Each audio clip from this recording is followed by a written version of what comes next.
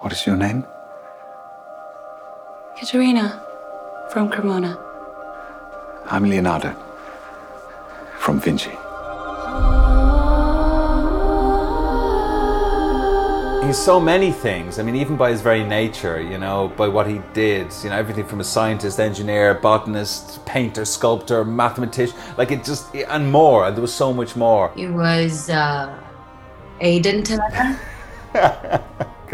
It's tough, isn't it? It's hard. He's beyond definitions. I think that's right. We've painted we're not painters, but we've painted our portrait of Leonardo. It's not really occurred to me before. Of course, that's what Frank and I have been for the last 2 years, is portrait painters of Leonardo.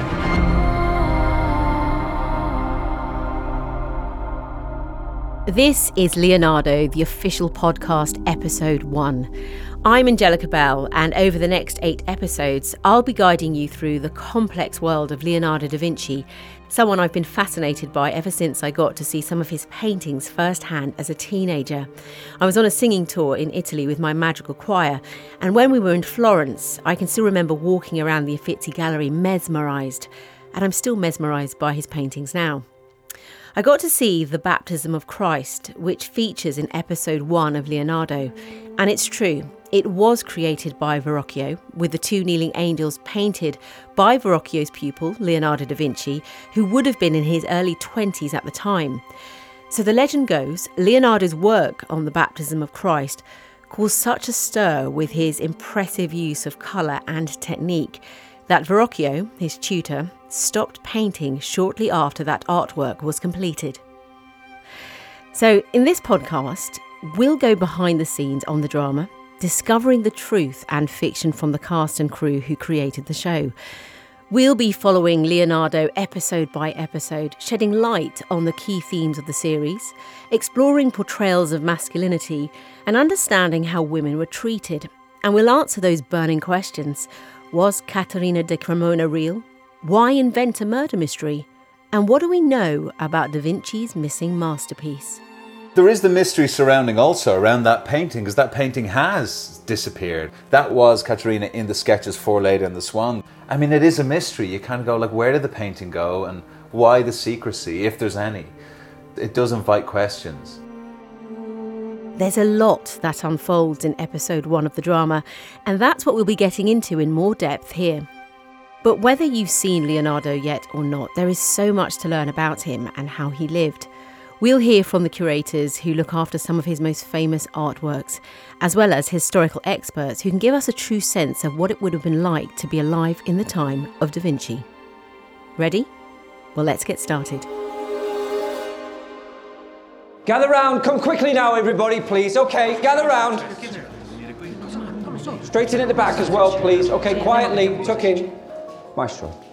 This time, we'll hear from Aidan Turner and Matilda De Angelis as they introduce us to their world of Da Vinci on screen, discussing auditions, accents, and Leonardo's sexuality. His sexuality, I didn't know about that. I don't think I was so sure about that either. I felt like in the last even 5 years, it's something I've learned. In the last few years. They don't tell you at school. And giving us an overview of why Da Vinci's artistic vision has mattered for more than 500 years, I'll be speaking to the person responsible for the Leonardo artwork held by the Royal Collection Trust at Windsor Castle. I've got accustomed to handling the drawings, but you never get used to Leonardo. He's always surprising. But first, how do you fancy a murder mystery? Or even a woman erased from history? Well, we've got that too, thanks to the creators of the drama. I was asked to do Leonardo and turned it down because I thought it was going to be too hard. And then Lux Vitae came back to me and said, we have Steve Thompson on board. Would you reconsider? And I said, oh, all right. I'm Frank Spotnitz. I'm a writer and co-creator of Leonardo. And I'm Steve Thompson, and I'm the other writer and co-creator of Leonardo. All right, what about Leonardo da Vinci? What's his story? Well, the problem is, of course, that you can't just write one drama about Leonardo. You could write 10 different ones, more than 10. The guy's not just a famous artist. He's a famous inventor and scientist and astronomer, and has led this incredibly fascinating life. So where you even begin to start, how you tap into this extraordinarily rich life, there's almost too much material. Well, there's way too much material. one of the first things we sort of talked about was, why does art matter? And we hit upon the idea of a love story fairly early on. The murder mystery came later. We read everything we could get our hands on, and Steve came across in one of the books this list of people who were important to Leonardo. He was traveling later on in life. He was traveling around Italy, and he wrote a list to his servants saying, these are the people I will be traveling with. And it was basically very personal. It was like a little list of, these are the most important people to me in the world, and you need to know that if I'm going anywhere, they will be alongside me. And most of them were names that we knew. Most of them were names who occur in any historical study of Leonardo. But one of them was just described as the woman from Cremona. That's all he says in the list. When I'm traveling, I will have the woman from Cremona with me. This has become a historical mystery. Nobody quite knows who she is. There is the suggestion that she was the subject of his very last, or his greatest painting. We believe it was his greatest painting, which has now sadly been destroyed, Leader in the Swan. Well, of course, from a point of view of dramatists, immediately, that sets our antennae pulsing, and we want to fill in the blanks. Tell me about this woman, Caterina de Cremona. What was she to you? She was love. Why has she vanished from history? All the images but one have gone. There's no reference to her in the history books. There's just one little note he sent to his servants in which she's mentioned.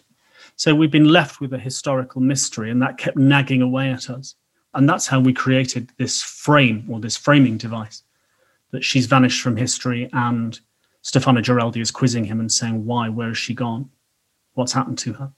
Even though Caterina de Cremona is based on truth, a real person recorded in history, her murder is an entirely made-up device that the creators used to take us deeper into Leonardo's world. Frank explains. I think the other thing that the mystery did for us that was really helpful was it created a point of view on Leonardo da Vinci. So Stefano Giraldi, the Freddie Highmore character, is not particularly a fan of art, not particularly a fan of Leonardo da Vinci, but he's got this urgent need to solve this murder. And in so doing, he interrogates Leonardo literally about his life and career.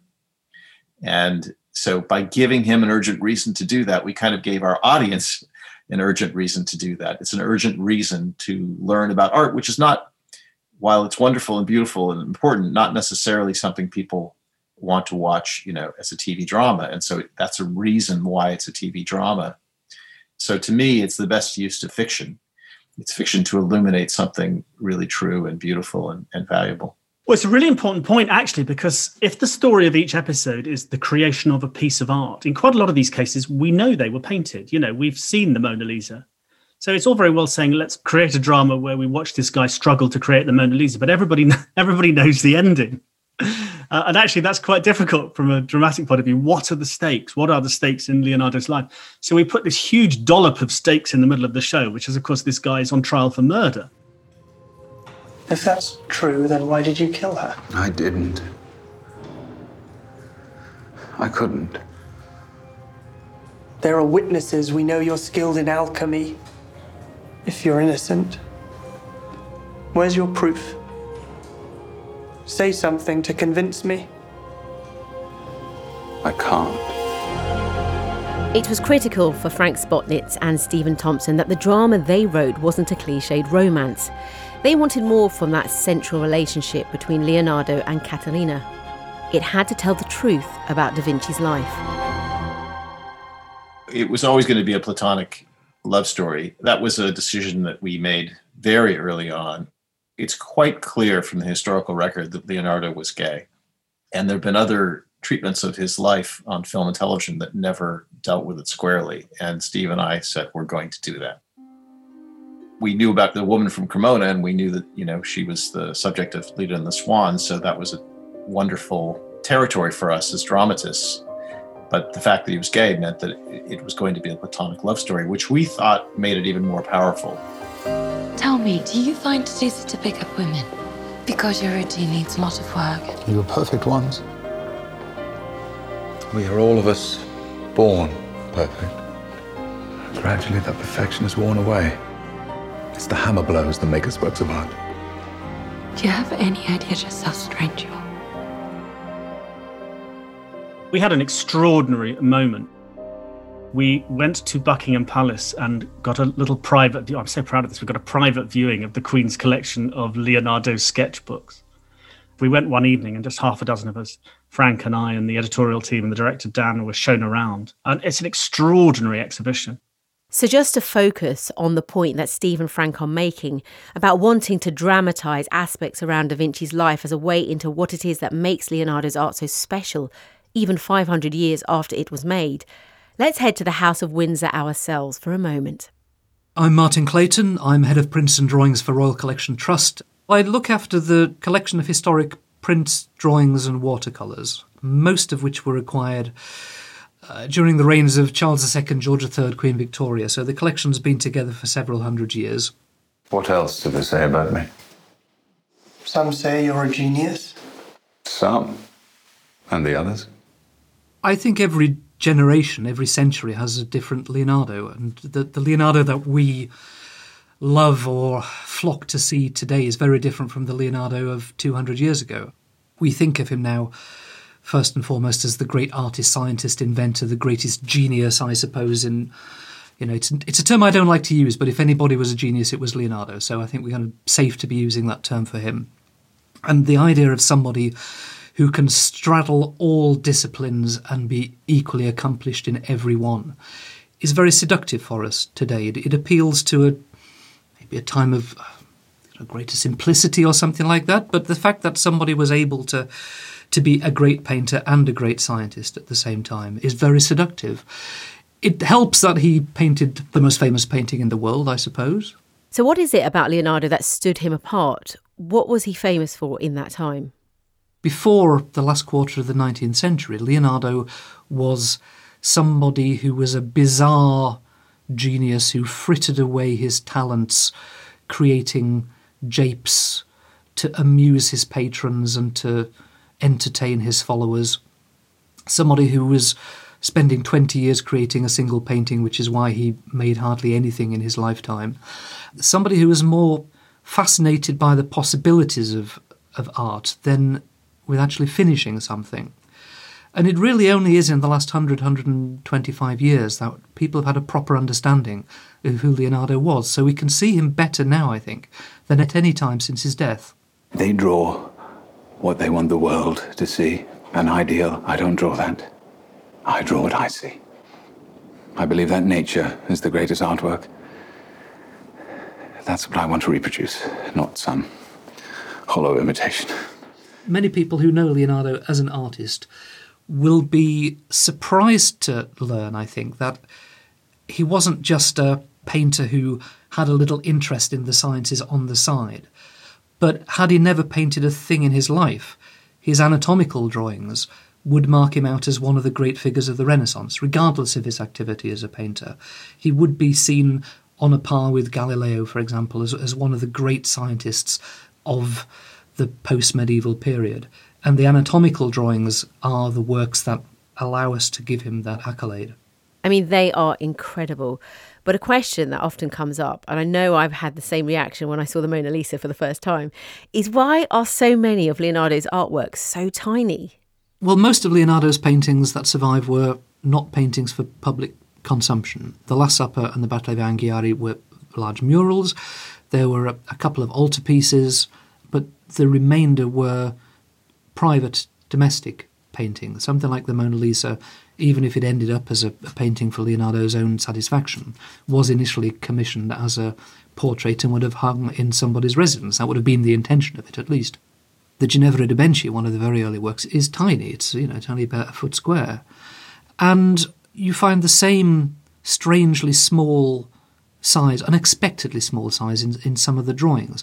Of course, a notebook would have been something that Leonardo would have wanted to carry around with him, a pocketbook. And some of them are really only about the size of a pack of playing cards. I mean, they're tiny. The drawings that we have at Windsor are mostly drawings that would have been individual sheets when Leonardo made them, and would have been about sort of A4 or foolscap in size when Leonardo made the drawing, and then would have been, in many cases, cut down by a later owner to frame the motif better when they were pasted into an album. So they're even smaller now than what they were when Leonardo made the drawing.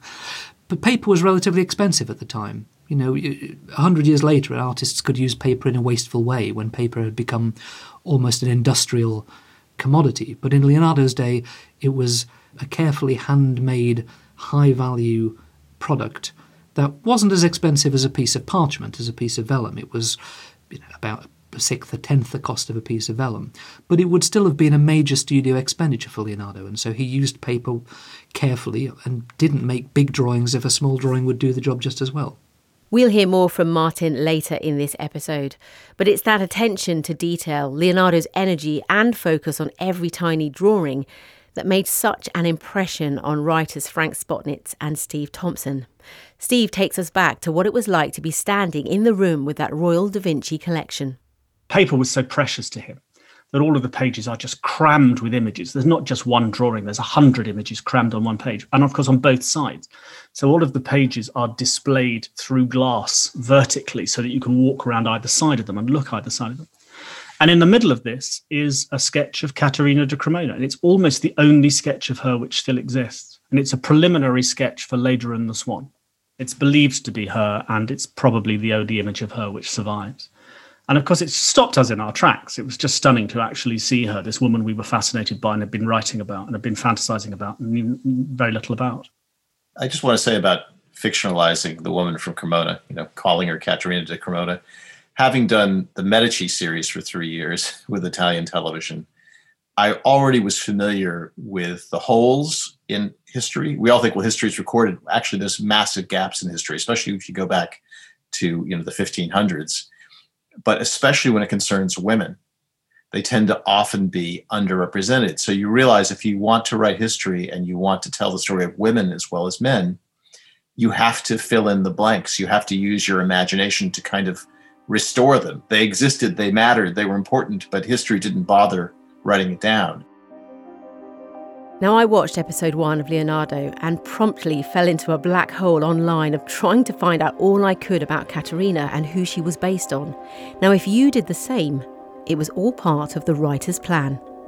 It's incredibly exciting. And we had exactly that conversation, 18 months ago when we were sitting in the writer's room, saying if we do our jobs correctly, people are going to dive to a search engine and try and find out everything they can about the woman from Cremona. I really hope that this show causes people to go back and investigate the real history and look again at Leonardo's achievements.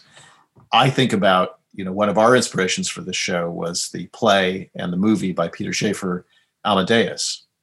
Historians will tell you Salieri almost certainly did not murder Mozart.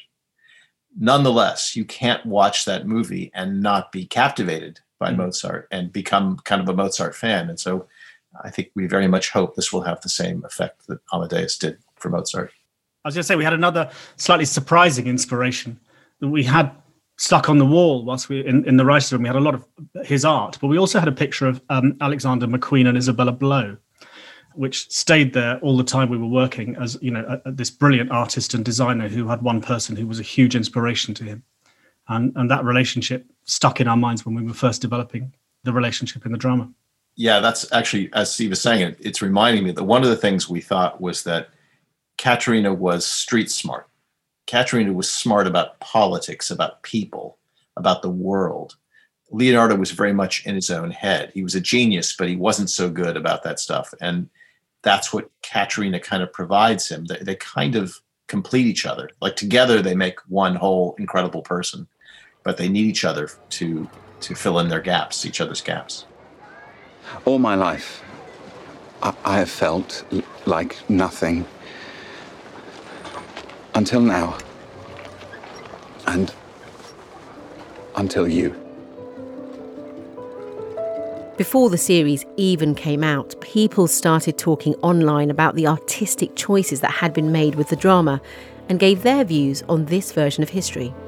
Well, Frank and I just worked this out, but Frank and I obviously have incredibly different attitudes to it because Frank looks online and I don't, actually, is what it comes down to.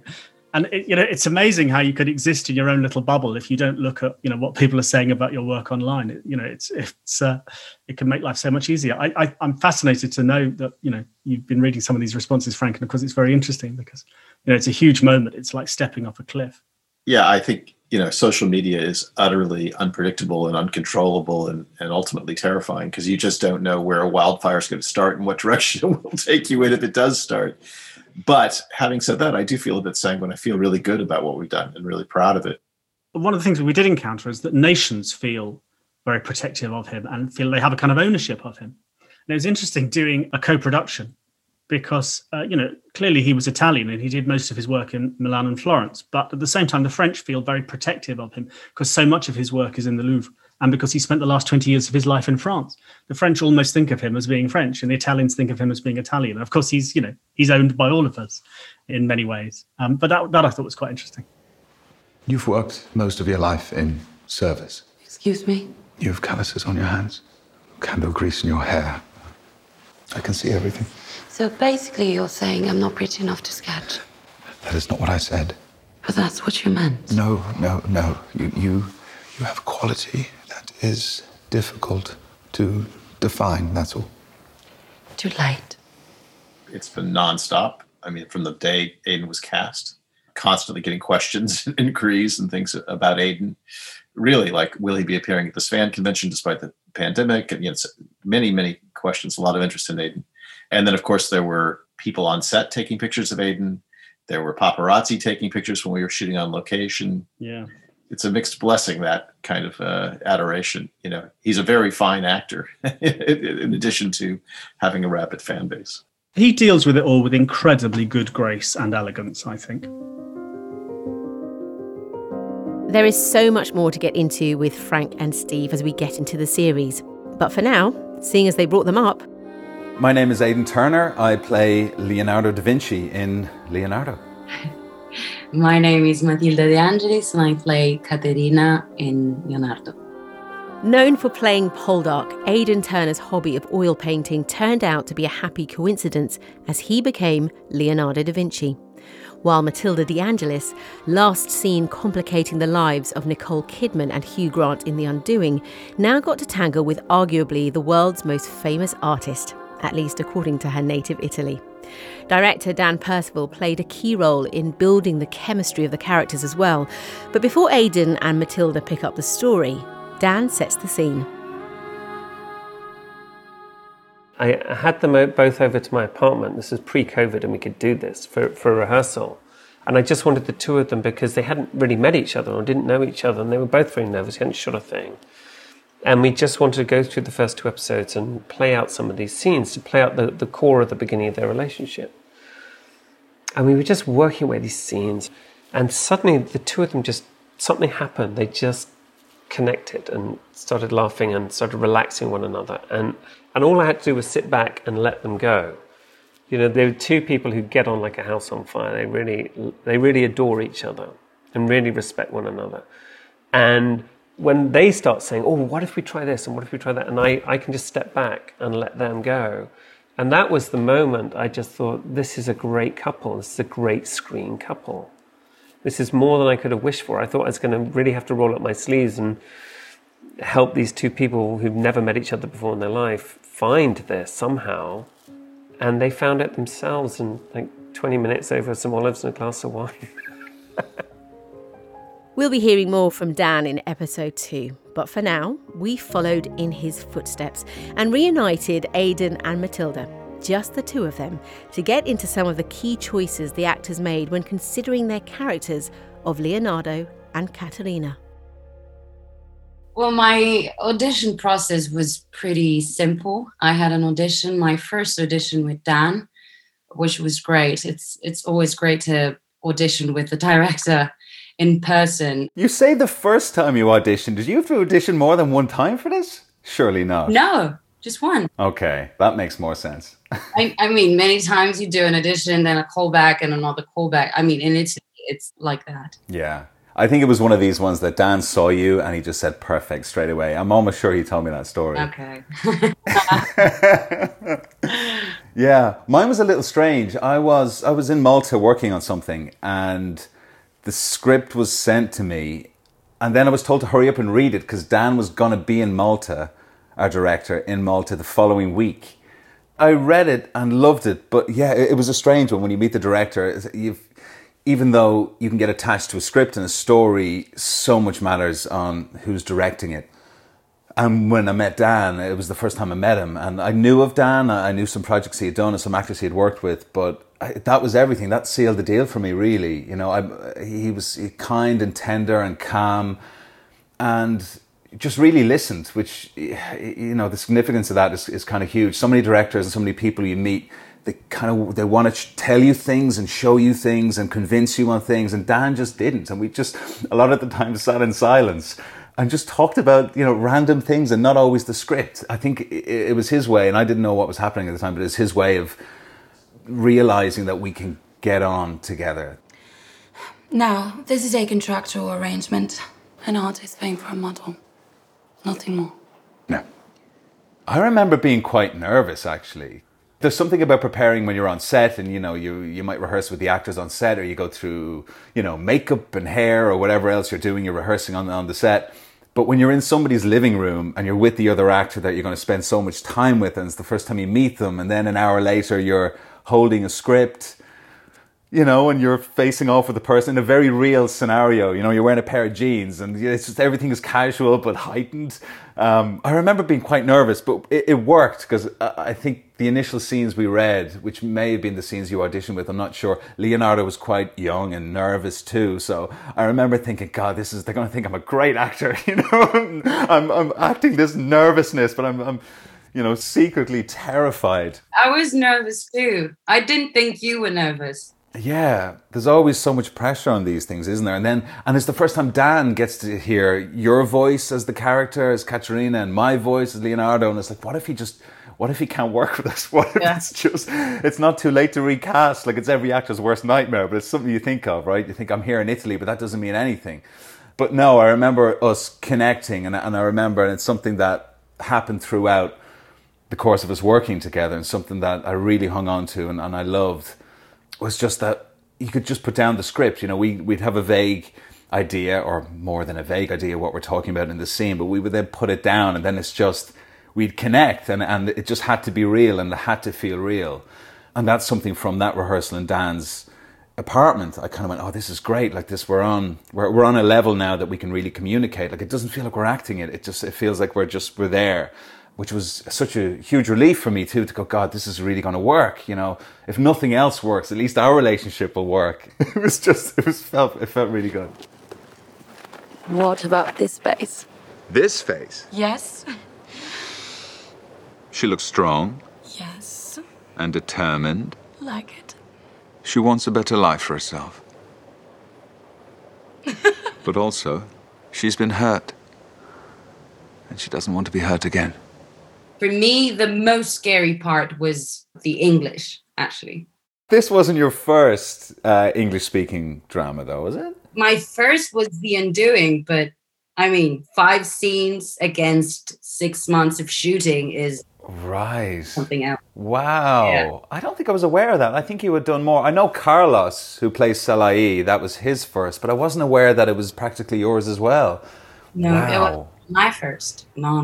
Wow. So you worked with a voice coach. You did all that kind of thing? Voice coach, Dan. I mean, Dan was incredible for me, because sometimes he would tell me, like, okay, forget it. Let it go. Be there.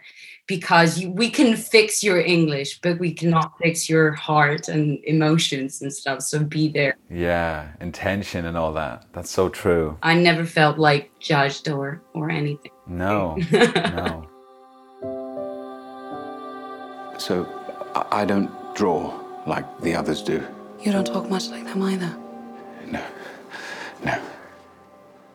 So, Aidan, what was your choice for the accent of Leonardo da Vinci? What was my choice of accent? I sort of deduced it down to accents that would be inappropriate and ones I couldn't do. You know, like, okay, can we give him a general American accent or a Southern accent? Nah, probably not. Irish accent? I do that one pretty well. No, wouldn't really be appropriate, that one. Maybe a broken English Italian? Oh, that could go pretty bad pretty quickly. So it's just, what are you left with, you know? And that's what I was saying to Dan. I said, this is going to be strange, because essentially what you want is you want this show to be in Italian with Italian, you know, actors. And that's, if you want authenticity, that's what you go for. It means that if in the English-speaking world, if nobody wants subtitles, they can't understand what's going on, I suppose. But it's tough. It's like, what are you left with? So, you know, does the RP accent receive pronunciation like a lighter British accent, I suppose? And that was one of my questions to Dan when I met in Malta. It was like, well, I mean, I suppose this works in a world where we have British actors, or certainly actors that are doing that receive British accent, right? I mean, even an American accent suddenly, I think, would just pop and would sound weird, you know? An Irish guy using a British accent to play Leonardo da Vinci. I said, this could spiral quite quickly. You know, this might be one of the worst decisions I've ever made. But then I kind of thought, Dan didn't think it was a problem, and Dan is super smart, and I trust him. And I started asking other people, and nobody else seemed to think it was an issue. So I knew it was something that I thought was a problem, but nobody else seemed to. So in those situations, I tend to agree with other people. And when we started, I realized that, it's really not important. Like, so quickly, even when you watch the show, so quickly you forget those things. They're in the world together. It's the eyes, it's the connection that matters. It's not the accent that comes out of the mouth, you know, that we forget almost immediately. I suppose, you know, by default or whatever, I chose that accent, a British accent. British accent. Anything else would have been distracting. Do you always sound so strange, or is it something you need to work at? How much did you know about Leonardo da Vinci? How much did I know about him? Significantly less than you, I would imagine. I don't know. I had a loose grasp, I suppose. Like, you know, some of the more famous paintings, and you know some of the inventions, and I was familiar. You know, I'd flicked through his notebooks that had been in my house for years, but I'd never read them. But you know what I mean? It's just, he'd just always been there. I'd seen the documentaries that come up on History Channel, or, you know, he's a super famous polymath genius. You don't study Leonardo at school, right?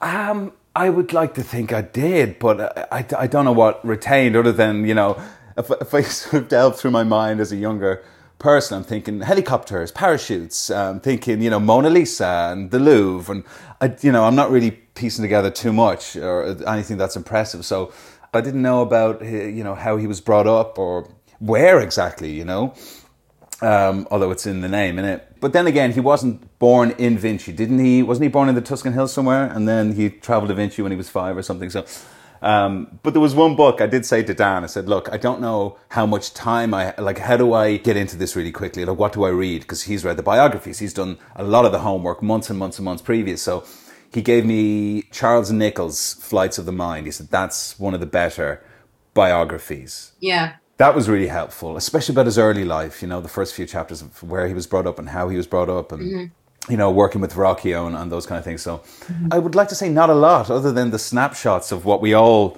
you know about Leonardo da Vinci. But yeah, a lot more once I got cast in the role. What about you? Well, we study Leonardo at school, you know, at art class. But for us as well, we don't know that much about his history, his story, his real story, his sexuality. I didn't know about that. And I think that is really important to know, because it adds like a layer of pain to his works and how his mind works. I mean, we know about his inventions, his most famous works and stuff like that. But I would say I didn't know that much about him either. Certainly his sexuality is something that's... I don't think I was so sure about that either. I mean, I felt like in the last even 5 years, it's something I've learned. In the last few years, you know, I think I read an article in The Guardian or something that alluded to it. Yeah, because they don't tell you at school. No, there's very few places where I found that information. And then when you start, you know, delving more into it and you're reading more about it and citations from other people and quotes and different things, you kind of go, okay, it was a known thing. But yeah, I mean, I don't think it's ever been discussed in a drama or anything. Not to the best of my knowledge. I think ours is one of the first maybe to really present that, which is kind of astounding. Yeah. It's such a huge part of who he was and his motivation for doing so much and for feeling. I mean, you're right. You look at his paintings slightly differently, you know, that there's something almost tortured in some of it now. And you can see something else and feel something else. There's something more visceral about it once you realize, because sexuality is such a huge part of any person, you know, to even contemplate and not discussing the sexuality of a person is mind-boggling. So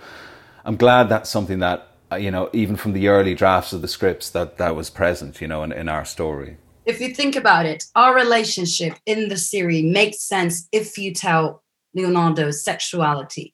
Otherwise, you don't get why he doesn't want to stay with a beautiful lady like me. I mean, it's impossible to understand. I know.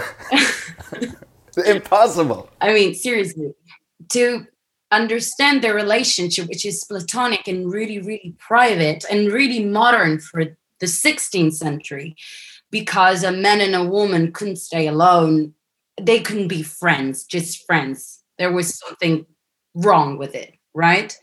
So to really understand a relationship, you have to tell about his sexuality. Otherwise, it doesn't make sense. And when you tell Leonardo's sexuality, our relationship gets stronger and it's even more powerful and it's even more interesting and deeper, right? Absolutely. I completely agree. Is this where you kiss me? I'm sorry, no. What? I don't want this. Homosexuality on the national television is really, really rare. It's told like, oh, I got confused. I kissed a guy and I got confused, but I'm healing right now. Or I don't know, it's just something that happens. It's never really told specifically. And it's not the core of a story, almost never. But we have an amazing series called Scam, which is incredible. The first time someone has told like the relationship between two young teenagers, homosexual, and it's beautiful, it's heartbreaking, and people loved it. And this confirmed the theory that is not the audience that is not ready, but it's like politics is not ready. You know what I mean? But I don't want to get too specific because it's complicated, but yeah. I was stupid. I misinterpreted what was going on between us, so... You're saying he rejected you? A beautiful woman like yourself? He's an idiot. I'm Angelica Bell, and you're listening to Leonardo, the official podcast. Now, there are very few people who can say they have held a Da Vinci piece of art in their hands. Martin Clayton is one of those people. We had a brief introduction to him earlier on. His office is Windsor Castle, which means you could say that one of his work colleagues is the Queen. Now, Martin is responsible for more than 500 Da Vinci drawings, making him the perfect expert if you're just beginning to get to know Leonardo and what he created. I really don't want to go against protocol here, but can you say anything about the Queen's involvement with the Da Vinci collection? The Queen takes a very active interest in the whole of the royal collection. She takes her responsibilities as the custodian, if you like, of this fantastic historic collection very seriously. She follows the Royal Collection Trust, its activities very closely. She's fully aware of every exhibition and every loan that goes out. And so, yeah, she's very interested and fully aware of everything that the Royal Collection Trust does. Has there always been a fascination with Leonardo, the man, as opposed to just looking at his art outside of that? There's always been a fascination with Leonardo the man because until really even into the 20th century, his true nature as an artist was very difficult to determine. Very few of his paintings were available for general public consumption, if you like. The Last Supper was always the most famous painting. It was only in the 20th century that the Mona Lisa became the most famous painting. But apart from The Last Supper, very, very few of Leonardo's paintings were generally known. And it allowed biographers and historians to weave this sort of web of intrigue, of mystery around Leonardo. And it all goes back to the biographers of the 16th century, within a generation of Leonardo's death. Giorgio Vasari, who was the great biographer of artists writing in the mid-16th century. created this Leonardo who was a multifaceted but frustrating genius, somebody who was never able to finish anything, someone who was constantly being distracted by different areas of interest, who was infuriating his patrons because he was never really able to concentrate on a single topic. And from Vasari onwards, other historians have created this Leonardo who was more of a myth than a reality. And it's only in the late 19th century when his notebooks were for the first time translated and organised and published that people really understood who Leonardo was. Left-handed strokes, if I'm not mistaken. I have an eye. You never get used to Leonardo. He's always surprising. There's always something else to see, something that you've never noticed before, because there are so many of the drawings at Windsor, and some of them are very famous and very frequently looked at, but others are much less well known. And sometimes if I'm going through a box to get a particular drawing out, I'll take a moment to look at a drawing I'm less familiar with, and there's something there that, I'd never really noticed before. It takes me by surprise. It's the fact that Leonardo was so fluid in the way in which he moves between different subjects, that he's able to see connections between different subject matter that no one really has before or since with the same lucidity of imagination. Maybe that's what really captures it in Leonardo.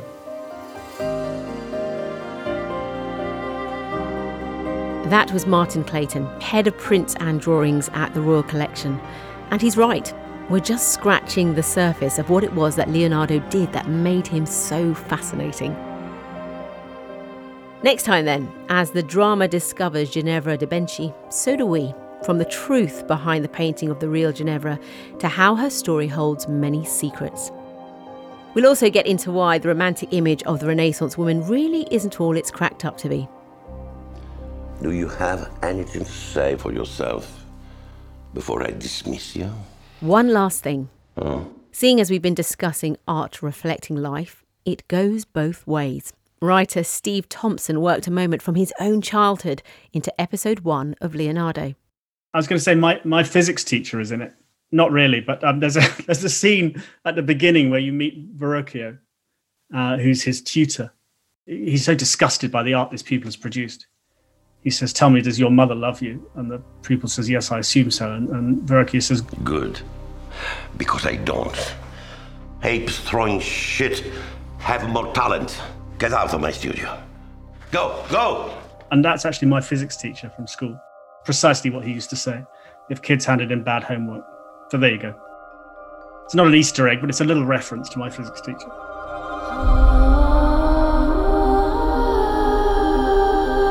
This podcast was created by Sony Pictures Television and Sony Music's Fourth Floor Creative in association with Lux Vide.